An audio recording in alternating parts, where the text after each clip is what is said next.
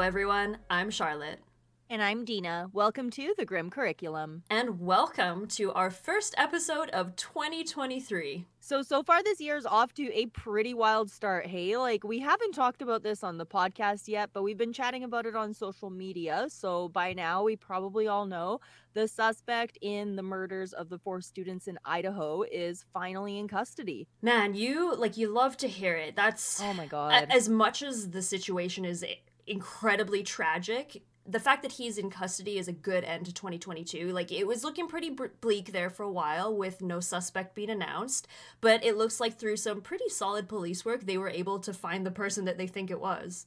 Yeah, seriously. And I mean, over the last few days and even like the last few hours, we've been learning more about what they did, and it's a pretty fascinating case so far. But the entire story, it's beyond tragic. Our hearts go out to the friends and family of the victims. It's Yeah, awful. absolutely. And coincidentally, looking into the Danny Rolling case while something like this is going on and being investigated is honestly really horrifying because Yeah. there's a lot of similarities in these cases. And when you look at someone like Danny, you get that idea of what kind of person it takes to commit such heinous acts. And the suspects for the Idaho murders gives me the chills. Me too. Oh my God. Like you say, by now we've all seen the pictures and everything. And if you haven't, go check him out because he has that look in his eyes, like that dead look, and I hate it. I do just want to chime in and say, and I even hate having to say it, but he is, of course, presumed innocent until proven guilty and all that stuff. Yeah, but, he is just a suspect at this point in time, but he's one hell of a suspect. Yeah, absolutely. Yeah. Like we mentioned before, that's not a case that we currently have any plans on covering on the podcast, especially because it's all unfolding as we watch. So we're going to be discussing it all on social media. Yeah, absolutely. By the time this episode is released, we'll probably have even more new information.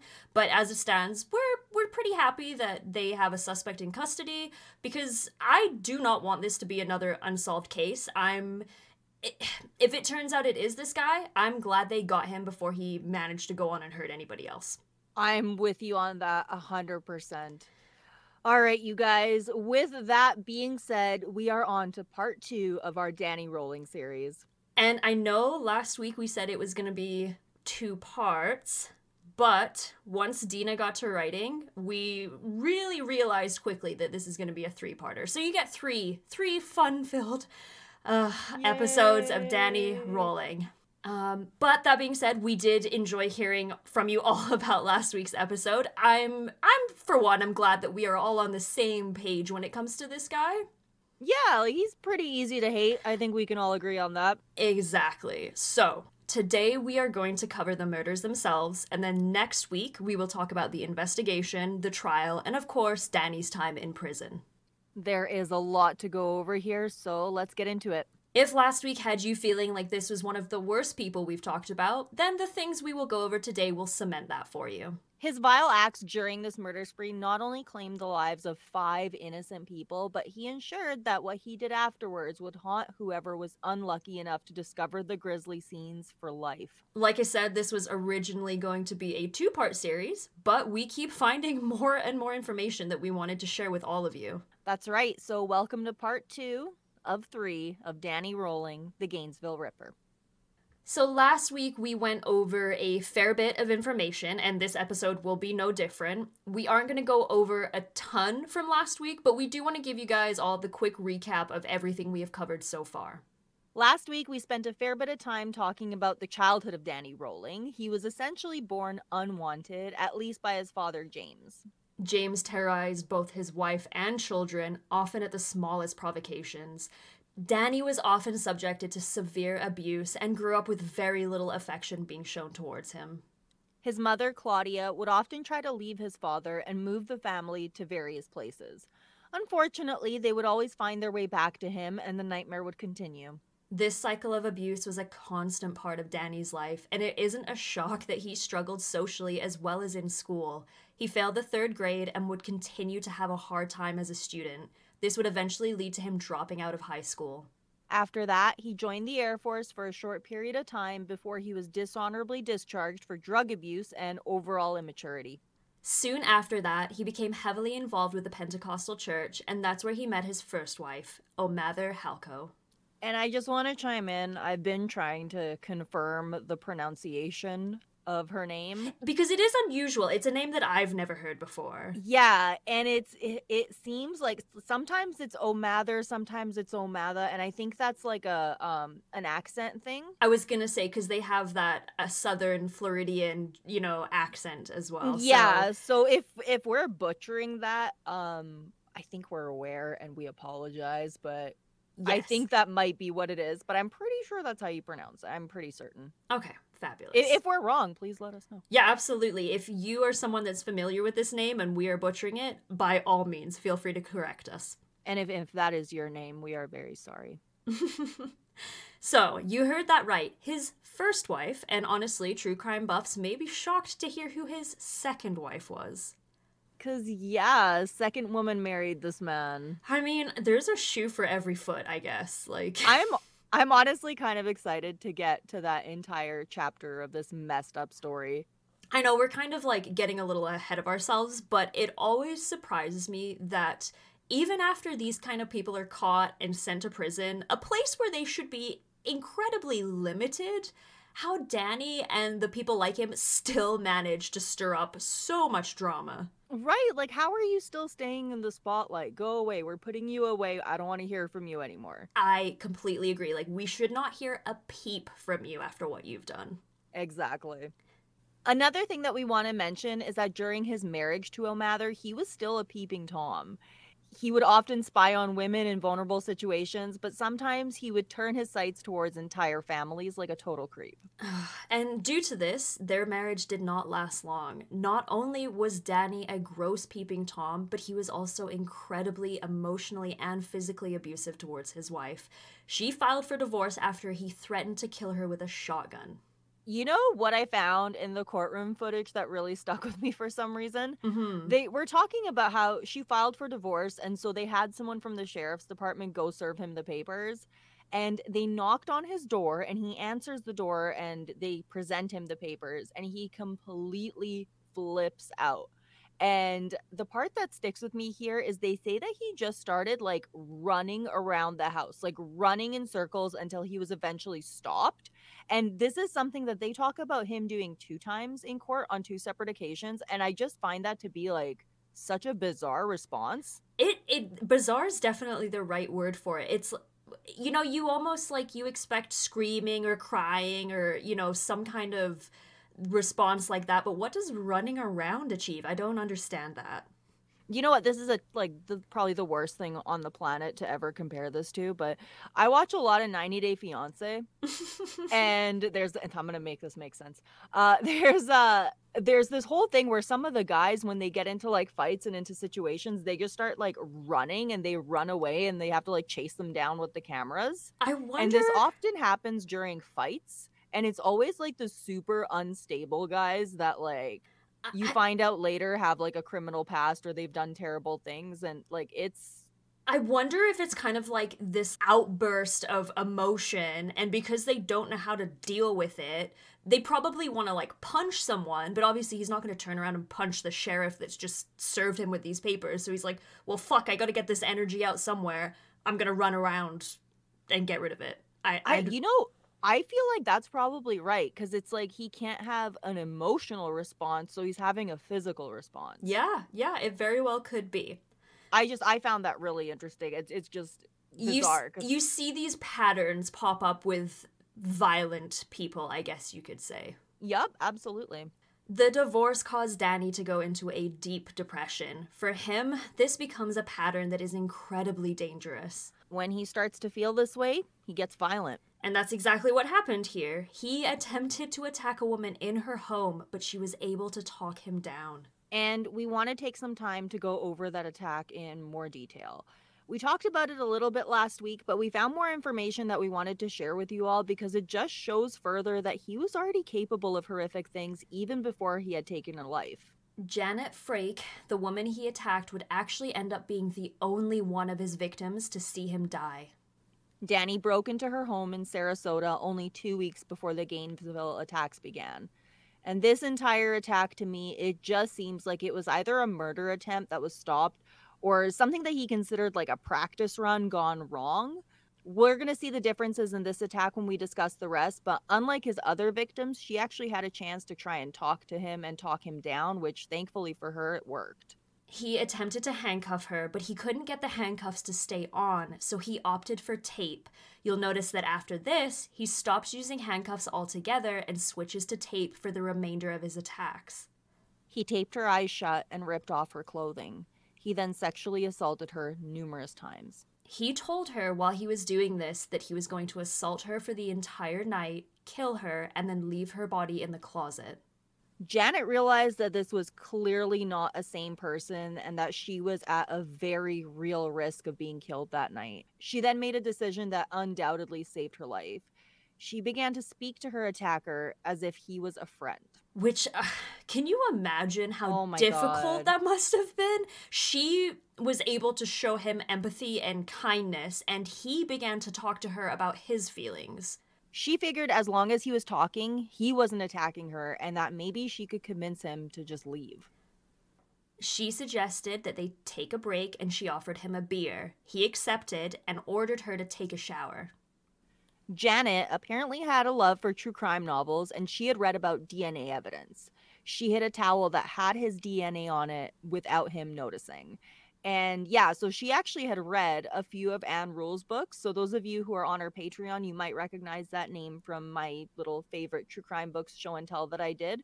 But she worked with Ted Bundy at the suicide hotline, as well as did some really, really amazing work with the police. And she wrote some phenomenal books. She's a pretty inspiring lady, along with Janet, of course. They ended up talking for the entire night. Danny talked to her about his childhood. Janet, who had been raised in a very loving home, again thought quickly and began to lie about her own upbringing so that the two would relate to one another. He, at this point, he was still wearing his ski mask, and he asked her if she was okay with him taking it off. Janet, again thinking quickly, told him to keep the face mask on because she didn't want to see his face. She was worried that if she did, he would have another reason to want to kill her. This way, he would think that she wouldn't have a way to identify him. And if this entire thing wasn't making you want to drop kick Danny in the throat, then this part definitely will. This human piece of trash had the audacity to look the woman he had just assaulted numerous times in the eye and tell her that, under any other circumstance, you might have liked to date me. Ugh!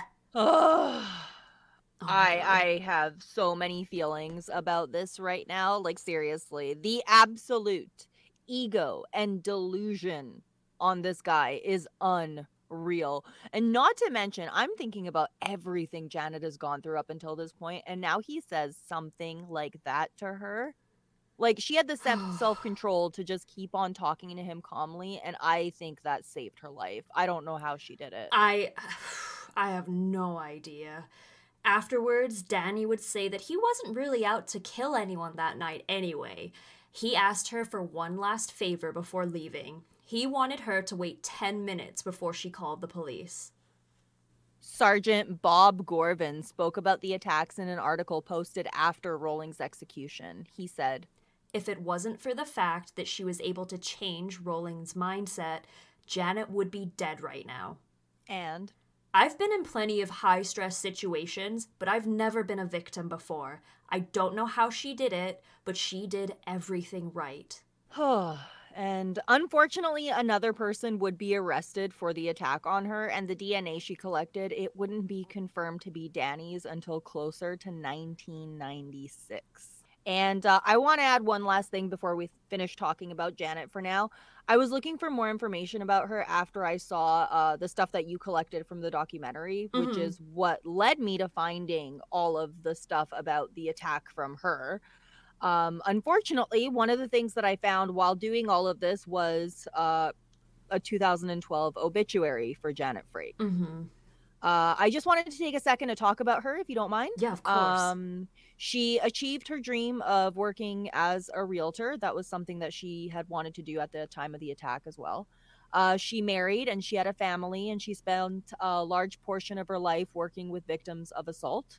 And she changed a lot of lives from the looks of it. And one of the things she said at Danny's execution that stuck with me was, I think the good always survives. And if they say that about me when I die, that I was a good person, that I was a good friend, then I'll be happy with that. Oh, man. And I know, I know. It looks to me like she did just that. Like, I have a whole lot more that I'm going to say about her later.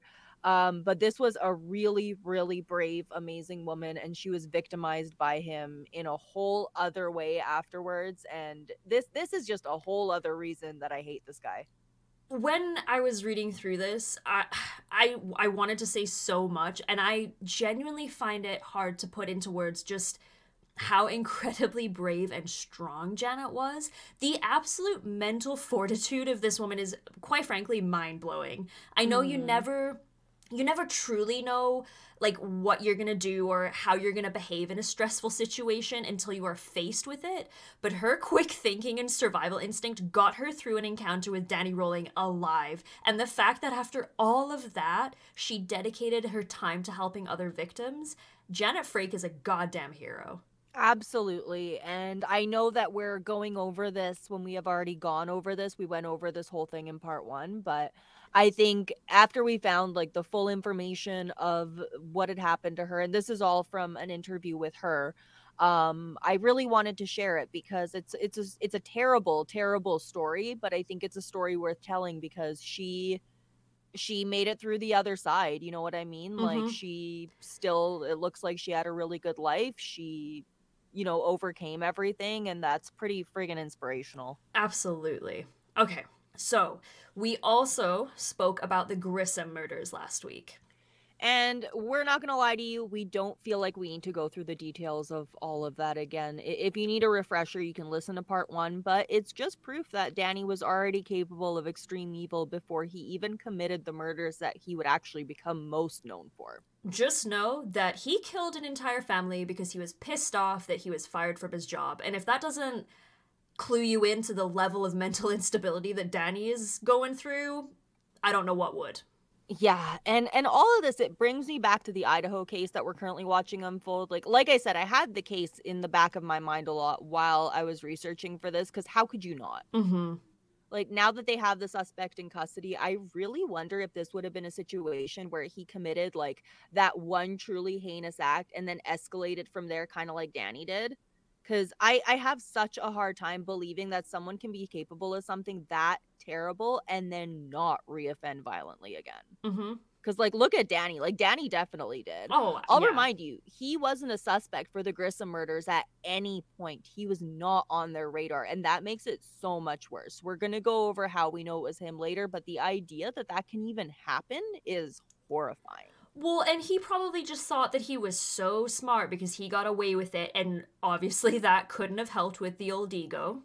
Yep. And so last week we also talked about the assault on his father, his many armed robberies, and of course the planning of his murderous trip to Gainesville. And that's where we are picking up the story this week.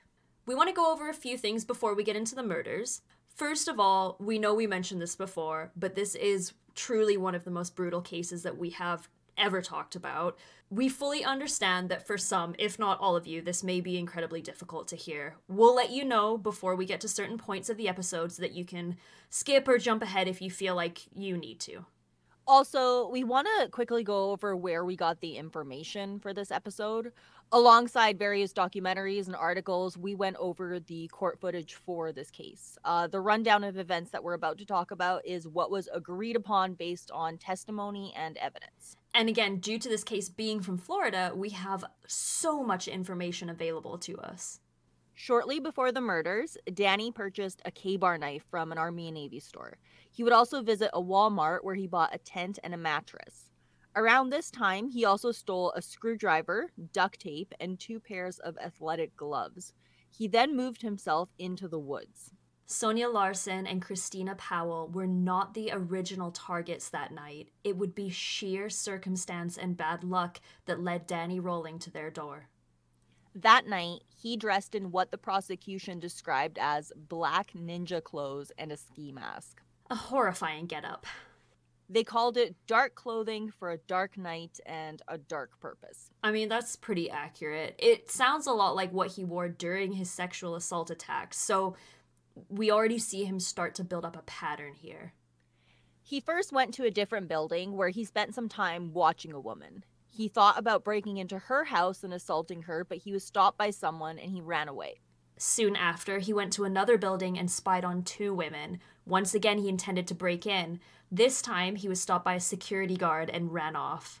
Can you imagine finding out that Danny Rolling had been watching you and then was chased off? Oh my god, that's horrifying. Like, I would almost rather not know. No. Quite frankly, I would be like, well, you could have not told me that. Right? Exactly. So there's a few discrepancies when it comes to this case, and I noticed quickly that various YouTube videos and podcasts were sharing some different information. So just a friendly reminder that the information that we're sharing today is from court documents, and it's an agreed upon version of the events. Some sources say that he had already been watching Sonia and Christina, and he may have been, but as it stands, they were not the intended targets that night. It doesn't make it any less terrible, but I just wanted to clear that up a bit in case folks are curious about the story being different. I stand by this version of events. So at around 3 a.m. on August 24th, Danny Rolling broke into the apartment of Sonia Larson and Christina Powell, armed with a K-bar knife and pistol. And just if you guys aren't familiar with what a K-bar knife is, it's typically like a very military-looking knife, a Rambo knife, I guess you could call it. Yeah. The 2, Sonia and Christina, were roommates, and they were preparing to start the fall semester of classes. They were both only 17 years old. As he walked in, he saw Christina Powell asleep on the couch. He stood over her and he watched her for a few minutes. He then went upstairs where he found Sonia Larson asleep in her bed. I'm just going to interrupt here real quick. There are many reasons that we have said that this is one of the most brutal and difficult to hear crimes that we've talked about on the podcast. So this is your heads up. Everything we've talked about before paints a terrible picture of the kind of person Danny was. His earlier crimes that we talked about showed us that pretty well. I mean, he's already killed 3 people, one of them being a child. Yeah, you're absolutely right. Because so far his actions are beyond a doubt evil. However, he's going to escalate here, and we're about to see a whole new level of depravity from him. Danny spent some time apparently deciding which woman he was going to sexually assault. He had been sure to stay very quiet this entire time. Neither woman was aware of his presence, and they were both still asleep. He walked up to Sonia's bed. He then used his K-bar knife to stab her in the upper part of her chest. Before she was even able to scream, he placed 2 strips of duct tape over her mouth and continued to stab her. She tried for all her life to fight him off, but was unsuccessful. Her body was found with numerous defensive wounds. All in all, she was stabbed 20 times. Like, I mean, think about how groggy you are when you first wake up. And now imagine waking up to something like this. Like, she can't even let out a scream before he tapes her mouth shut. He's already on top of her at this point. She doesn't stand a chance, and he knows that. He wouldn't have picked a victim that he couldn't overpower. Like, this poor woman, she died fighting for her life. And to me, that's just like, you fucking coward. You absolute coward. You are a grown-ass man, and you chose a child. She was 17 years old. And when not just that, but when she was at her most defenseless, yes, too. I mean, you're never more vulnerable than when you're asleep, for God's sakes. Like, goddamn.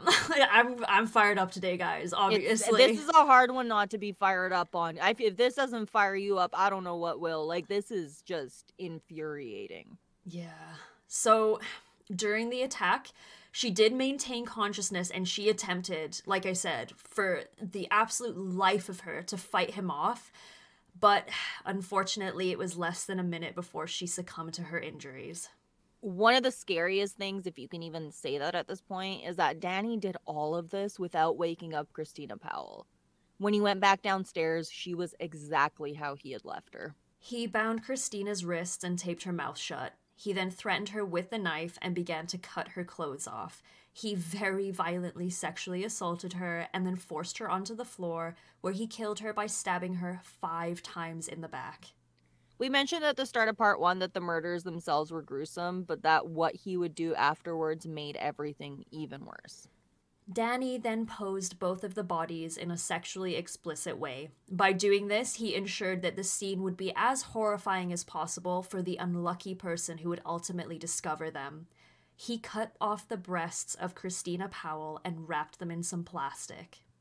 He made sure that when he posed Christina, it would be immediately obvious that he had mutilated her body. He cleaned the bodies up with dish soap in an attempt to remove any of his DNA from either of them. After doing this, he apparently felt hungry and he found a banana and an apple. He ate both of them before leaving the scene and returning to his campsite. And he's not the first serial killer to eat food in his victim's house either. Was it BTK that also did that? It was a lot of them. Richard Chase did it. Ramirez did it. Where they'll eat the food. Ramirez would shit in the house, like in drawers and stuff. Oh God. Yeah, like it's such a. It's so brazen. It is. It's very, very brazen because it's not like I did a terrible thing, I got to get out of here. It's like, oh, I'm gonna hang around a bit. Yeah, I think it's that kind of show of like ultimate power that it's like I wasn't in a rush. I was in control here. Absolutely. Yep. The crimes and the discoveries of the murders happened very closely together. In fact, the second murder in Gainesville happened only 9 hours after the discovery of the first crime scene. The order of things can be a little bit hard to follow, so today we're only going over the murders themselves. We will be talking about the discoveries of the bodies next week when we cover the trial. It really is shocking to me how quickly all of this happens. Like, we're going to see him really just lose control of any humanity that he has left. And for what it's worth, I don't think it was very much to begin with. No. I have to say that after spending all of this time watching him in the court videos and his interviews, it's almost difficult to talk about what he did and then picture him doing that if that makes any sense to you. Mm-hmm. Yep. I mean, it's that right there. That is some of the worst stuff that we have talked about on this podcast, and it's only going to get worse. But look at how much we've made fun of him. Like, look at his dumb puppy dog looking face. Like, when you hear him talk in interviews, he speaks almost like in this, like, Southern gentleman, like, voice, and he's very disarming. And this is a very, very manipulative man. And that's one of the many things that makes him horrifying. Like, yes, he is very easy to make fun of. We've shown that. Yep. But this is a monster masquerading as a human being. To me, because this is so aggravating, it makes me want to scream and cry. So if I don't roast this motherfucker, I'm just going to burst into tears. Yeah. Yeah. When you see him, because there's videos of the entire trial. It's all completely broken down. And you see him speaking in court at his trial, making his statements. And you can see him trying to be all like poetic and intellectual, but it's so hollow and it's so aggravating to watch. It really is. Like it's difficult to hear him speak. It really is. And when we were watching the videos, it was like I was getting secondhand embarrassment from watching him. Yeah. Awful. I could see that. I could definitely see it. Because it's almost like... Who do you think you are? Like, who first do you of think all... you're fooling? Yes, yeah. But it just goes to prove that it's all about Danny. It's his production. He's the star of this show in his mind, you know? 100. I could not agree with you more. So, during the early hours of August 25th, Danny Rolling broke into the apartment of a young woman who he'd been watching a few days prior.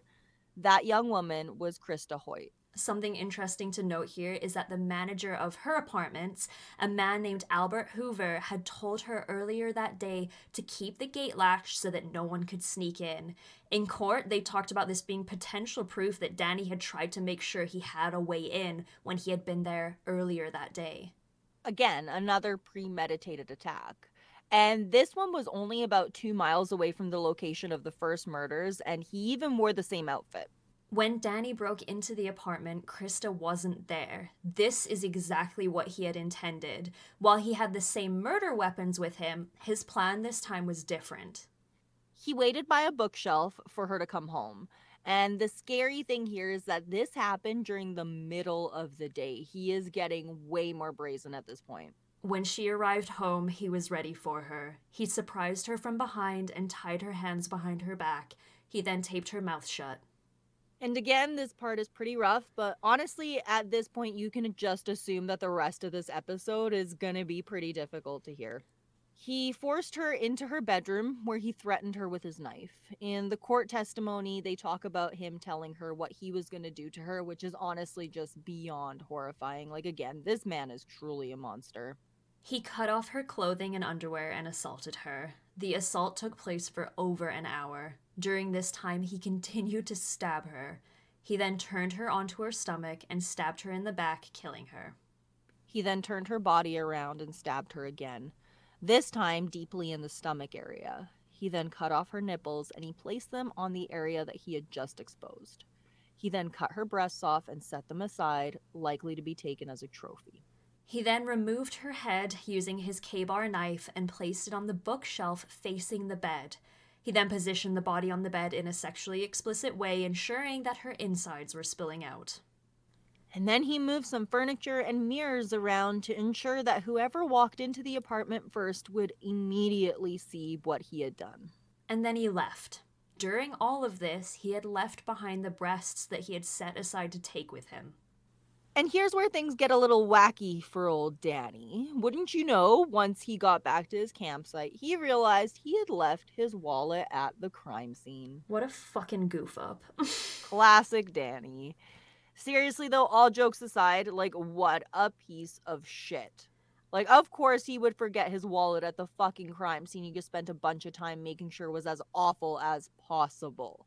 Ugh. Like, I'm honestly, like, I don't know about you, but I'm honestly shocked that the name Danny Rolling isn't as well known as Bundy. Honestly, though. Like, he doesn't have, like, the high victim count that Bundy does, and there's things about them that obviously set them apart, but the fact that the details of these crimes are as little known as they are is surprising, because, like, to me, I hate to compare him so much to Bundy, but this is by far one of the worst crime scenes that was ever reported in Florida.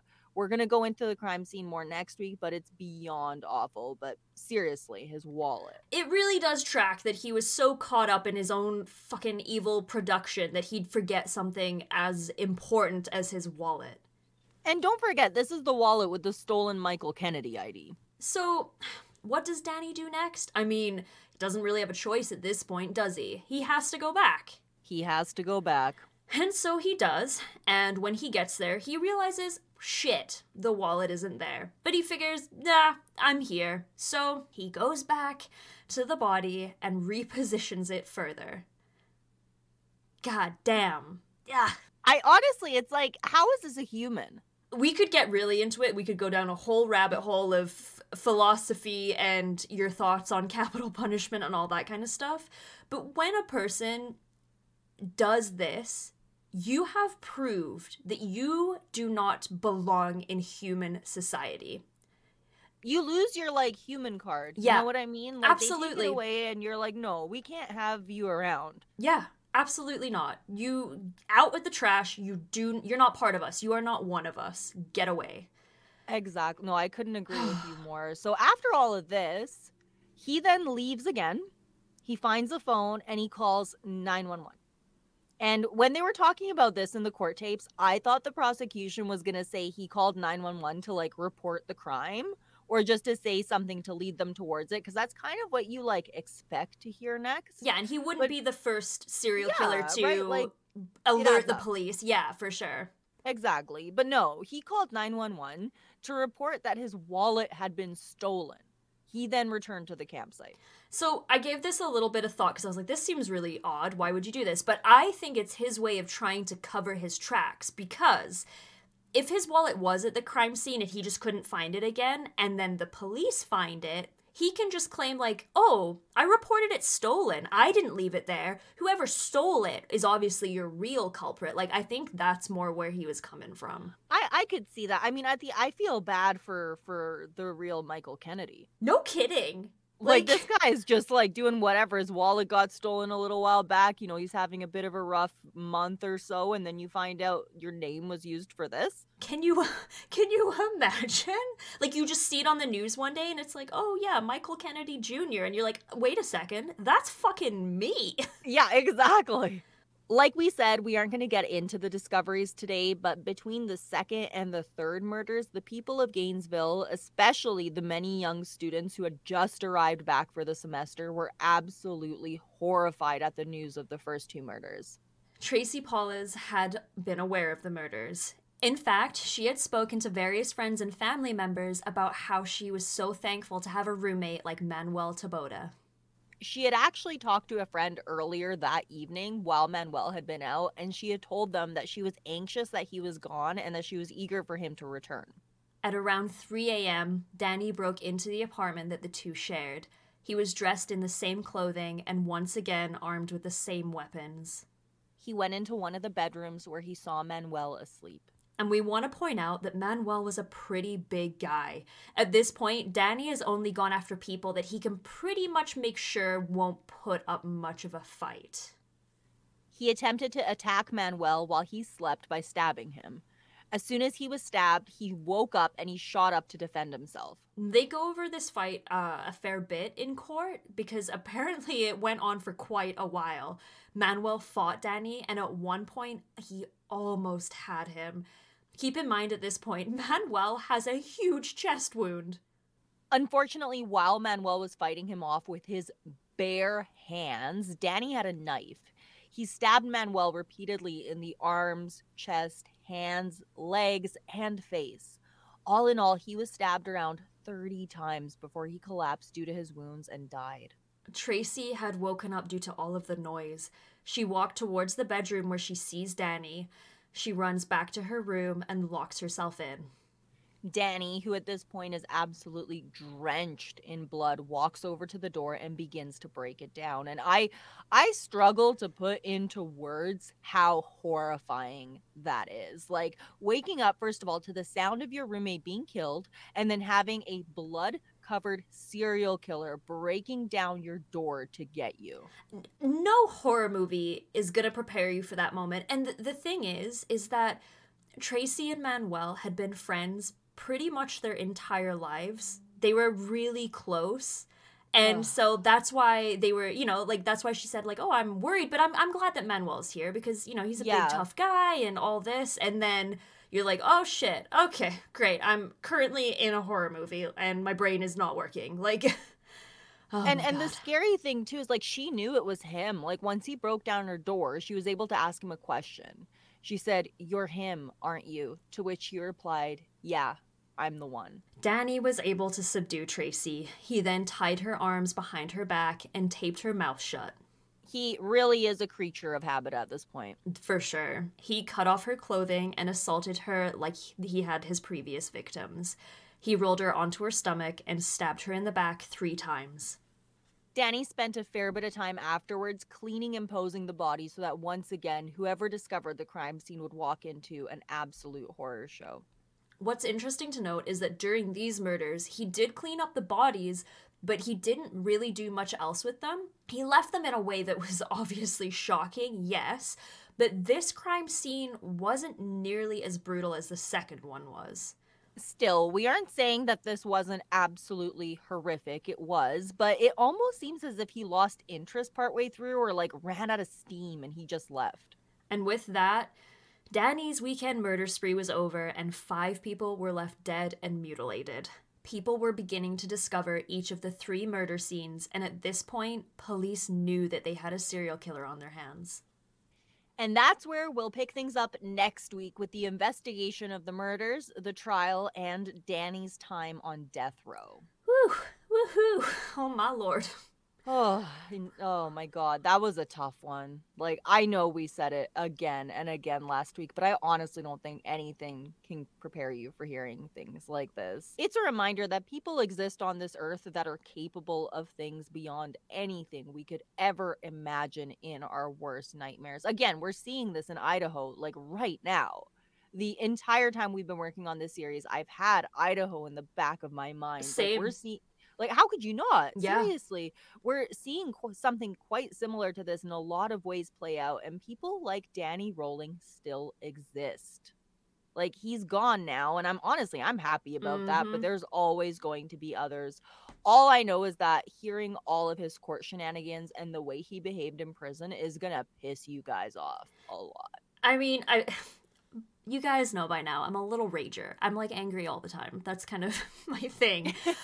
But this is just like, it fills me with such a rage because it's so senseless. Those kids, and they were kids. They were just, they were baby innocent students with their whole lives ahead of them. And this absolute fucking scum took that away, not only from them, but from their families and their friends and the people that love them. And then, not only that, but on top of all of that, he terrified the people of Gainesville. Like, he held that town hostage with the fear that he caused. Because he's a fucking loser of a human being and he decided it. It's disgusting. Ugh, yeah, sorry guys, I'm like fucking fired up.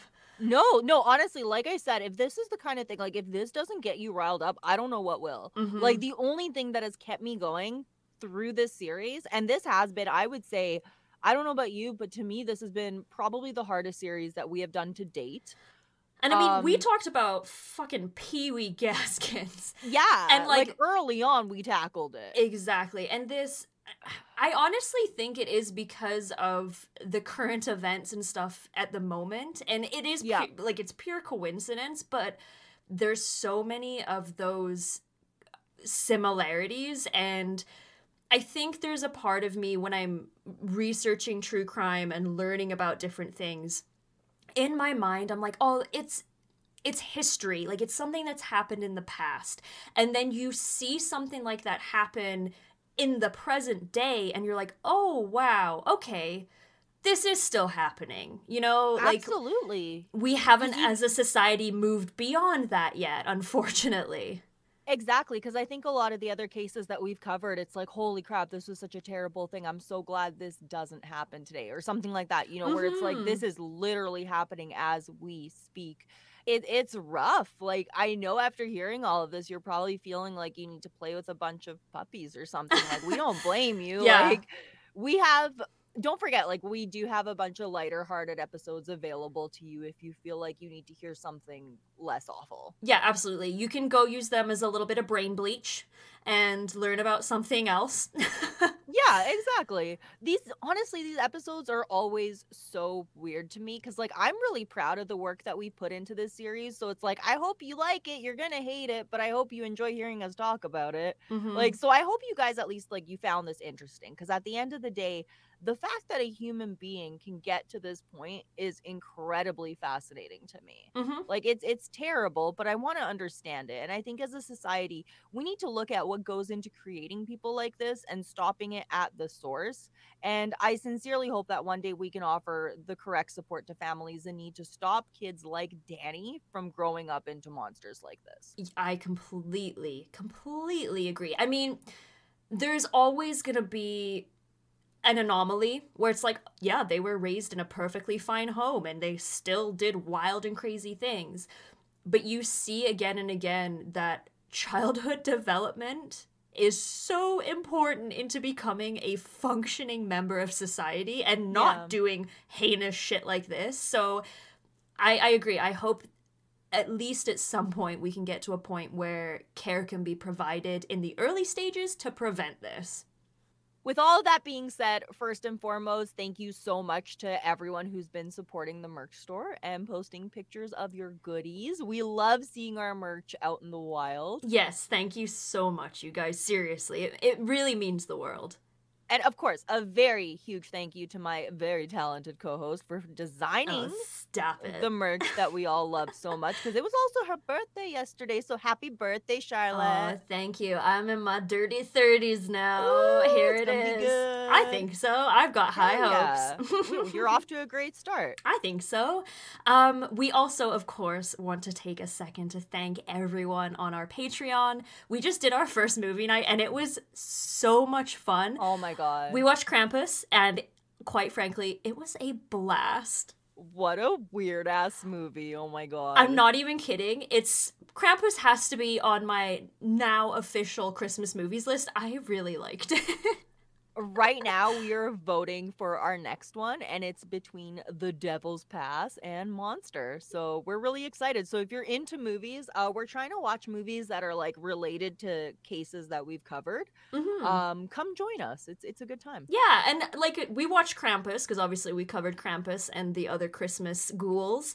So they might not always be quite that maybe lighthearted's not the right word, but like obviously Devil's Pass is based on Dyatlov Pass, and Monster, obviously, Eileen Wuornos. So they're not going to be quite as lighthearted, but related to some of the stuff we've talked about nonetheless. Yeah. You can support us on Patreon for as little as $3 a month. Supporting us over on there and purchasing our merch really helps us out a lot. We appreciate it so much. We're working towards some more merch designs and different types of products as well, and we constantly have new content coming out on Patreon.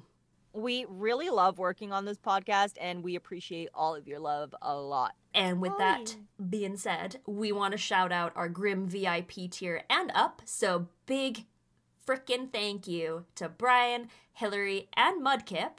And also thank you to Pink Flamingo and Lisa for being a part of our Grim Cinephile tier. You guys are the bomb.com, the cat's pajamas, the bee's knees, the titty city. You are awesome. Yes, you are. And until then, make sure you don't miss out on the Grim Curriculum news by following us on Instagram at The Grim Curriculum and Grim Curriculum on Twitter. And you guys know by now, we are also on TikTok and Facebook, so you can look us up.